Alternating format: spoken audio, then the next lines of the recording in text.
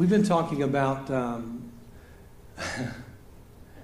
avoiding a hardened heart in a hardcore world. We live in a hardcore world. We live in a world where there's a lot of pain, a lot of difficulty. Just this very week, I don't know if you saw, but 104 people were arrested in Ohio in a human trafficking ring.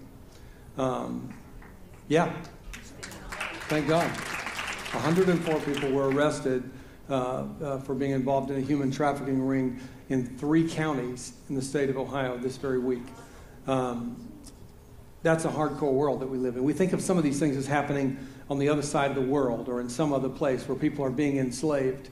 But right here in this place where we live, we have to continue to pray and seek God. A week ago, a pastor on the West Coast, young man, 30 years old. 30 is looking younger and younger all the time to me. But this young man, very seriously, this young man took his life and left a family of children. You know, he had just done a funeral. He had just preached a funeral, and within hours of preaching the funeral, he took his own life. A young man right here in our area, we need to lift up their family. Just a few days ago, leapt off of the parking deck at Akron University and took his own life. I'm not telling you these things to bring you down this morning. I'm not telling you these things to make you feel devastated. I'm telling you these things because we do live in that type of world. And last week, we were talking about the fact that God has called us to be overcomers. And the word overcomer in the Greek is the word nikeo. Nikeo is the word we get the word Nike from. So Nike, if you're wearing Nikes, you're wearing the emblem of an overcomer. So Nikeo meant one who prevails, or one who wins against all odds, or one who conquers against great resistance or opposition. Some of you have faced some serious opposition this week. Let me see your hands. And now lift them real high. I mean, serious opposition. So look across the room. Before you put your hands down, look around the room. I want you to understand that you're not the only one. Hello? Sometimes the enemy isolates us, beats us up. We feel like we're the only one. How come nobody else is going through anything? How come nobody else has gone through these kinds of things? I want you to understand that our attack and our warfare is real. But our attack is so real that Jesus came to show us how to prevail. Jesus said, "Do not be afraid because I have overcome this world." He wasn't talking about the dirt. He wasn't talking about the earth. He was talking about the world, the cosmos system, its way of thinking.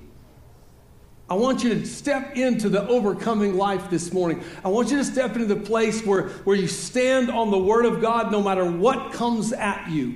You stand on the Word of God no matter what you face. The Word of God is yes and amen. The Word of God was before anything that was created.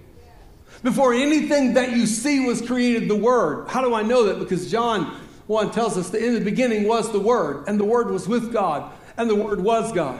And when God spoke in Genesis chapter 1, He said, "Let there be light," and everything that exists came from a word from God. And so one word from God can change everything.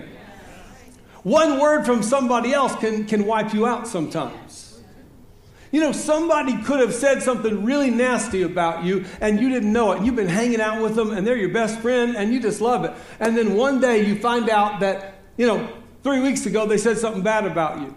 You've been having fun with them all this time, but now all of a sudden you just found out they said something bad. They had already said it 3 weeks ago, but hearing the word devastated you.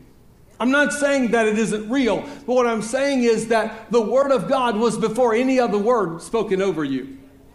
Any other word that's ever been spoken over you, any denigrating word, any curse that's been spoken, every word that God has spoken, He's already spoken before you ever existed. And He has destiny and purpose for you right now in this world. Yes, we live in a hardcore world, but avoiding a hardened heart is opening your heart to the word of the Lord no matter what you hear, no matter what you feel, no matter what you see. Now this morning I want to take this a step further and I want to move from the word overcome to overtake. I want to move from the word overcome to overtake. The word overtake is the word in the Greek katalambano. And this word is an interesting word. Dad used to love to preach on this. I remember him saying that word and me thinking, katalambano. Katalambano. I don't know if it sounds kind of Italian, katalambano. To come up with a course, pursuit, progress, or motion to catch up with. To come upon from behind, to discover, to surprise, to capture, to overcome. It also means to perceive or to understand. And so we'll take a couple look at some scriptures that will help us to understand. It means to lay hold of so that you can make your own. To overtake means to lay hold of so you can make your own. Every word that was spoken in the Bible was spoken to somebody. But when you read it as a logos, or you read it, logos is the word in the Greek that means an inspired word from God, but it's a written word. But a manifested inspired word is the word logos, or the word rhema. And the word rhema is when God takes a logos and causes it to become something in your life. So you read the story of what happened to somebody else, but when the words on the page start jumping off the page, and God begins to speak to you through the written word, it becomes alive in your spirit. And so this word means to lay hold of so you can make your own. You got to lay hold on the word and put it in your heart and make it your own. Yes, he spoke to the church at Ephesus. Yes, he spoke to the church at Galatia. Yes, he spoke to all the churches through the epistles, but I take that word and I make it my own. For example, in Ephesians 1, he said, I, Paul, an apostle of Jesus Christ, by the will of God, to the saints at Ephesus, and to the faithful in Christ Jesus, grace be unto you, and peace from God our Father, from the Lord Jesus Christ, who hath blessed us with all spiritual blessings in heavenly places. What was he saying? Paul was saying, I'm talking to the church at Ephesus, but I want to take it a little further, and to the faithful in Christ Jesus. If you're faithful in Christ Jesus, you may not be in Ephesus, but you get what they got in Ephesus. In Ephesus, he said, blessed be the one who gives you all spiritual blessings in heavenly places. How do I get them? I lay hold on them, and I make them my own. I lay hold. This is the word to overtake. Yes, we're going to overcome some things, but how do we do it? We overtake it by grabbing a hold of the word and putting it in our spirit. This is what Mary did when the angel came to her. And when the angel came to her and said she was blessed and said that she was going to have a child, she received the word and she put it in her heart. She conceived it in her spirit and she held onto it until the time of delivery. I want you to hold on to your word this morning. Anybody had a word lately from God? I'm not just talking about a prophet coming in. I'm talking about you were reading the word and the Lord spoke to you through his written word. And you said, I agree with it. I lay hold on it and I make it my very own. Say, lay hold on the word and make it your own. Say, obtain it. Say, attain it. Say, grasp it. It means to seize upon, to take possession. It's a powerful word. It means to detect or to catch. I don't know if you've ever been at a time where you began to detect that God was up to something. Didn't feel like it, but you knew he was up to something. I want you to understand, I want you to detect with your spiritual detector, your sensor in the spirit. I want you to grab a hold of this. I'm going somewhere this morning. It's going to take a minute to get there. Kata, not keto. I've been on the keto. I don't like it anymore. A steady diet of it makes me mad. I want to look at a couple passages of Scripture. Let's look at Psalms 18:37. Psalm 18:37. I have pursued my enemies and overtaken them. Neither did I turn back again till they were destroyed. How funny is that? I pursued my enemies. Most of the time we're afraid because the enemy's coming after us. I hear people saying all the time, oh, the devil's been after me this week. Well, yes, he's been after you. What do you think would happen if you walked into the middle of Iraq or Iran into some highly charged area where they maybe in an area where ISIS is or where the Taliban is, and you put up an American flag and started waving and saying, "Hi, I'm an American," what do you think would happen? I mean, they would not take too kindly to it, would they? You probably would lose your head. And here's the point. The point is that we lift up our banner in church and we say, "I'm on the Lord's side. I'm on the Lord's side." What do you think the enemy's doing? Is he happy about it? No. But greater is he that is in me than he that's in the world. There are more that before me than they that be against me. Come on now. And so we understand that the scripture tells us he pursued his enemy and overtook them. Let's look at Proverbs 13:21. This is an interesting passage. Proverbs 13.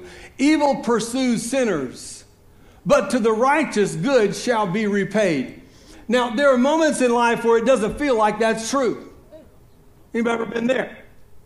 Looks like the righteous are not getting their due. But I want you to understand, evil pursues. This word pursue is the same word as overtakes. The enemy, the evil overtakes sinners, but to the righteous good shall be repaid. In other words, if you go to Deuteronomy 28, the Bible tells us all the blessings. I don't have time to read that whole passage to you, but in Deuteronomy 28, he talks about all the blessings that will overtake you. Say, the blessings are overtaking me. Now, if the blessings are overtaking you, what would happen? It means God would bless you in either time or in space. What do you mean? Well, you only have so much time that you're living in. So in the lifespan that you're in, God's blessing is on your life. But he also wants to give you some things, and so he sows some things into you internally and externally. And so he gives some things to you. And so, you have houses, you have cars, you have whatever you have, he blesses you. But I want you to understand something. The way that God overtakes you is that the blessing is like chasing you. In fact, Darby, can you help me just a minute here? The blessing is chasing you down in your time and space. Stand right there and look that direction. And so as blessing is coming behind you, blessing is but blessing is doing more than that. Blessing is going past you 1,000 generations. What do you mean 1,000? Because the Bible says that the sins are upon the third and fourth generation, but God blesses to 1,000 generations. What's happening? God is so fast, he's light, and he's overtaking you and running past you with your blessing so that by the time you get there, everything you need is already there. You say, "I don't know if I believe that." Well, 2 years before Jesus was born, he started sending the Magi to bring gold, frankincense, and myrrh. Before he was even born, they were already en route to overtake him so that whatever his need was over here would already be taken care of, already beyond him. And not just beyond him, but the Bible says when Abraham tithed, God saw it as if Levi, his great-grandson, was already tithing. So that the blessing that was on Abraham died and he couldn't receive all the blessings. So the blessings just kept rolling over and it overtook him. And God said, "I'm so blessed at Abraham, I'm going to bless Isaac. And I'm so blessed at Isaac, I'm going to bless Jacob. And I'm so blessed at Jacob, I'm going to bless Levi." Whew, come on now. Blessings are called to overtake you. Thank you, Darby. Would you say with me? Blessings are called to overtake me. The problem is when we get to where we need to be, we're not looking for him because we forgot he already overtook us and he's already taking the blessing ahead of us. Every time I'm in a situation where something negative happens, I'm looking for something positive out of it. Remember I told you a few weeks ago that our plane was delayed and I got stuck an extra day in Florida. It was just horrible. We had to make the best of it. We had to get bikes and ride down the beach and enjoy the beach for one extra whole day and eat at Bubba Gump's. Thank you, Jesus. Shrimp. You got to say it like that, shrimp. We had a whole extra day. And so I called him when I got home and I said, "Look, y'all didn't offer me anything, not even a hotel or nothing, and it wasn't my fault.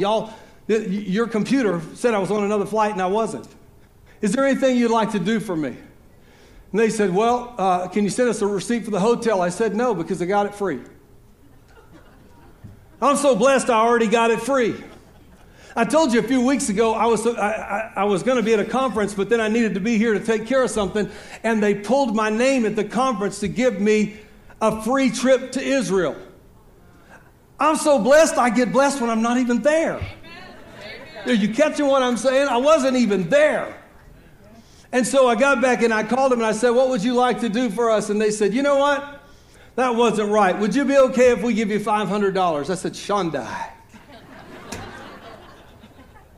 $500. I mean, the blessing was overtaken. I could have been irritated and frustrated and mad. Somebody said, well, did you just, go crazy on them people? I said, no, I asked them, but I didn't go crazy on them because I knew God was going to bring blessing out of it. And besides that, I got an extra day in Florida. But anyway, John chapter 1, verse 5.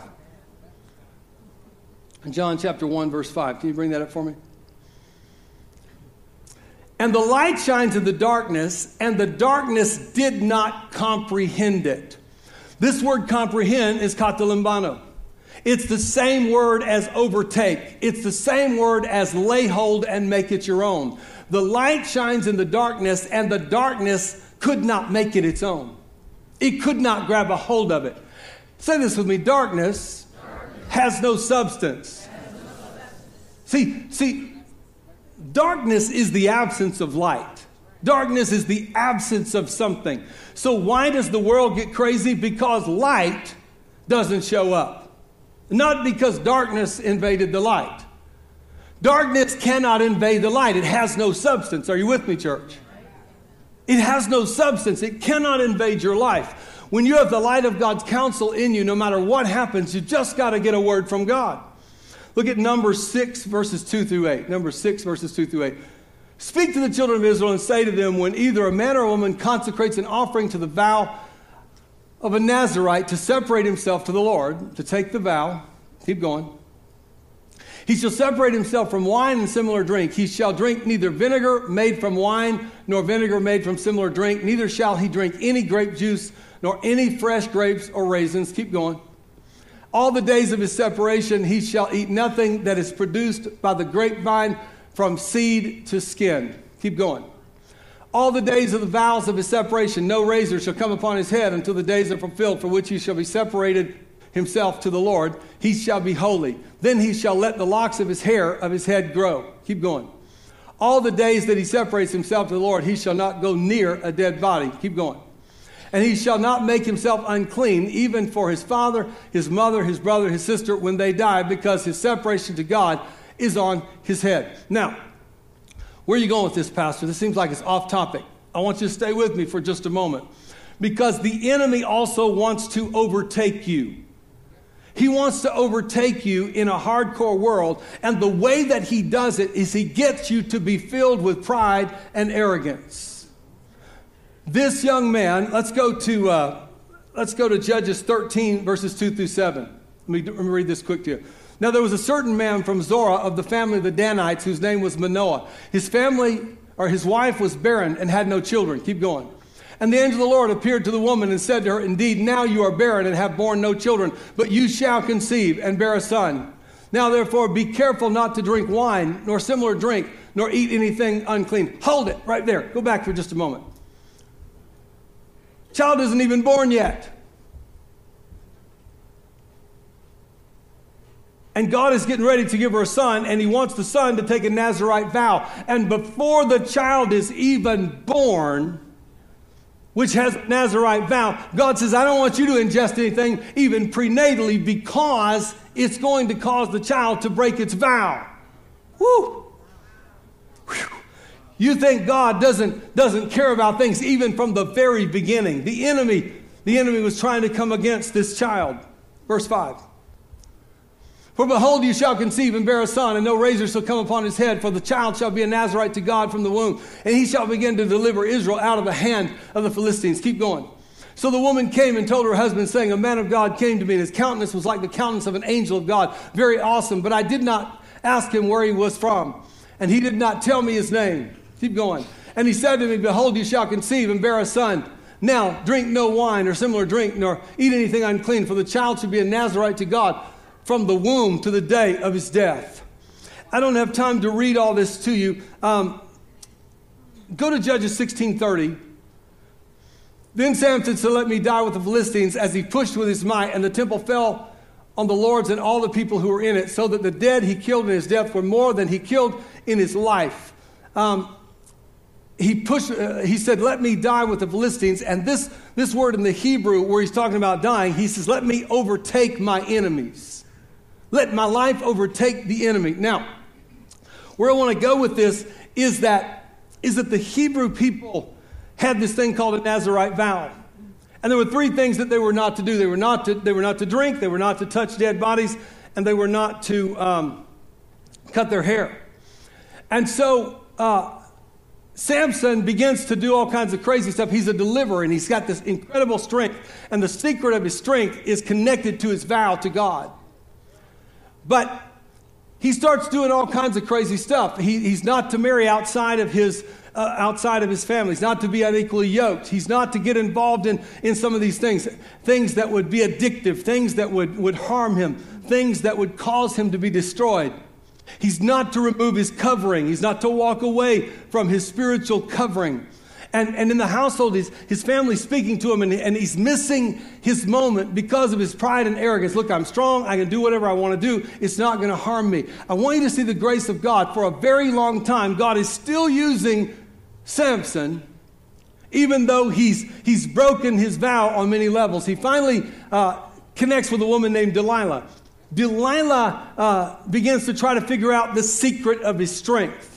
The enemy will inevitably try to figure out the secret of your strength, the secret of your supernatural ability, the secret of your skill, the secret of what God's placed in you, the secret that God has for your life. The enemy is more afraid of your secret.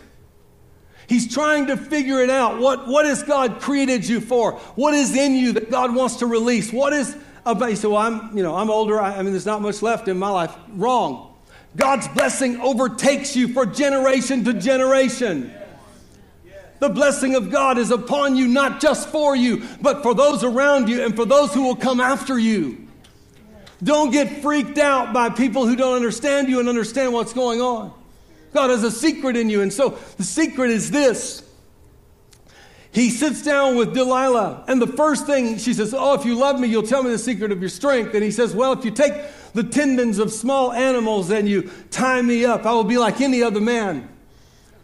She called in the Philistines, and he immediately rose up and he broke the tendons and he came forth. Now, a sane person would say, she don't like me. She's trying to destroy me. But because he's playing with the sin, the enemy's trying to use the same principle and overtake him. So then he goes back with her again. And while he's with her again, she says, what's the secret of your strength? And she cries and she tries to act like she loves him, and he loves her. And he says, well, the secret of my strength is if you'll take new ropes and you'll tie me up, ropes that have never been used before. It won't be a problem for me. See, all of these tying ups have to do with bondage. The enemy's trying to get us into a place of bondage. Bondage in our thinking, bondage in our behavior, bondage in our lifestyle. And so the enemy's trying to bind us to lies, bind us to deception, bind us to depression, bind us to overwhelming situations, bind us to grief. This is part of why he said, I don't want you to touch dead bodies. In other words, I don't want you to touch that which produces death. I want you to come into life. Stop speaking death. Stop connecting with death and step into life. And even before he was born, he said, Mama, I want you to do what needs to take place for baby to be all that I'm calling him to be. He was called to be a deliverer of Israel. And the enemy was trying to figure out the secret of his strength. And then she comes back to him and she says, well, what's the secret of your strength? He says, if you take my hair and you plait it 7 times, I'll be the same as other men. Watch what he did. Little by little, he's getting closer and closer. He's already been out drunk. He's already broken that vow.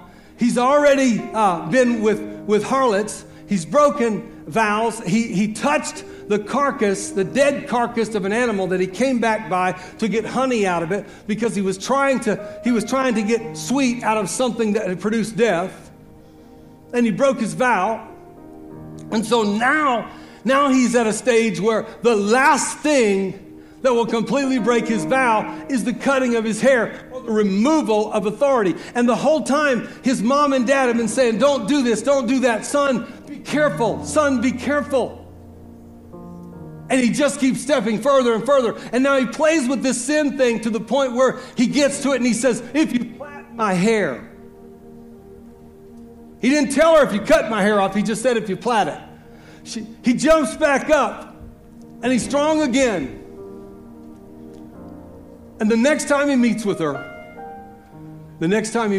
she cries and cries and says, you've not told me the secret of your strength. Now, why would you think you could trust her?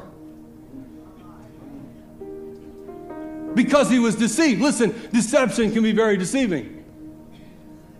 He was deceived. He believed the lie. He lost his strength because he didn't hold on to what he believed in his heart and what God had called him to. And so this time, he says, if you shave my hair, I'll be as any other man. This time was different from every other time. He jumped up like it was the same as before. But the line had been drawn. The line had been drawn. Now, God wasn't through with Samson because we read the end of the story. And what happened was he took out more of the politicians and more of the leaders in one day than all the other battles that he had been in. He had taken out men of war, but this time he took out all of their leadership in one day.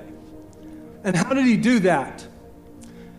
The Bible says that while he was in bondage, they seared his sight.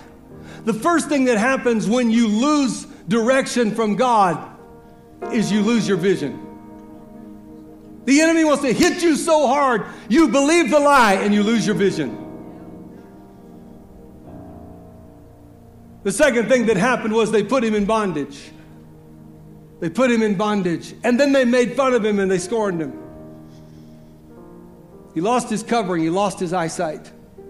He lost his vision. And he lost his strength. If you're here today and you've lost your strength, the Bible says of Samson, and his hair began to grow again. Turn to your neighbor and say, his hair began to grow again. God does not give up on his kids. He doesn't give up on his children. His hair began to grow again. And for those of you who say God can never use you if you mess up, you're wrong. God's only got people who mess up to use. So when the enemy comes to overtake you, your God has the ability to overtake the overtaker. Stand up on your feet if you're able to this morning.